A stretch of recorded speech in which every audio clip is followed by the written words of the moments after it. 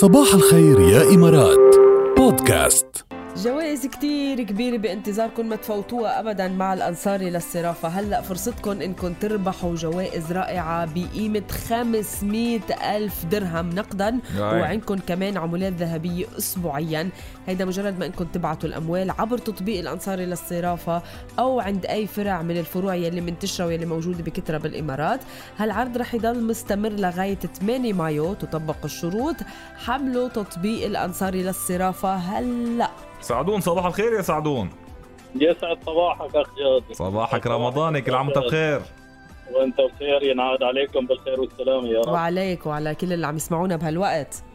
اللهم آمين. سعدون يا سعدون، اليوم بفقرة أنا مين لتعرف مين الممثل اللي عم بحكي بلسانه. قلت لا تقعد تحتار كتير، أبو ليلى ما بتعرفوش. لو عم تسأل مين سمير، احضرني الليلة بالكندوش. أنا مين؟ أيمن رضا. لك برافو عليك. أيوة برافو عليك، برافو. عم تحضر شكلك الكندوش. لا متابع كنت بجانتي. اوكي، هو عرفها من ابو ليلى. من ابو ليلى. ومين سمير؟ سمير اخذ اختي. بالله احمد اخذ اختي. بالله احمد اخذ اختي. هلا بس تسال مين سمير، كان بتقول لك ابني دغري. صار عندنا سمير ابن لركال خي، عرفتي؟ ما باش فينا نسال مين سمير. والله برافو عليك. يلا نورتنا. اهلا وسهلا فيك يا سعدون. صباحكم يا رب، ينعاد عليكم بالخير والسلامه. وعليك يا رب. إلى اللقاء. أيمن رضا واحد من أروع الممثلين بالدراما العربية، إن كانت تراجيديا أو كوميديا. يعني شو مهضوم بالكوميديا. أنا وشو بالكوميديا شاطر بيموتني ضحك.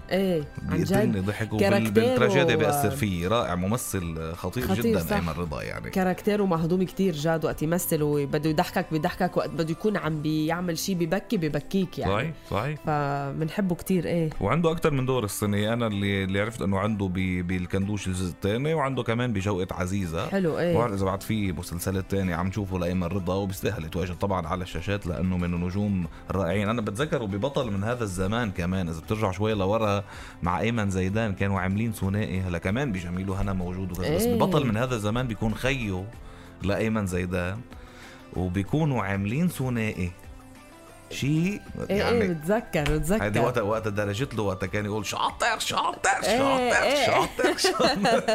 مظبوط. رهيب قصة يعني. صباح الخير يا إمارات مع ركال وجاد برعاية بطاقة الخصم والائتمان من بنك الإمارات دبي الوطني.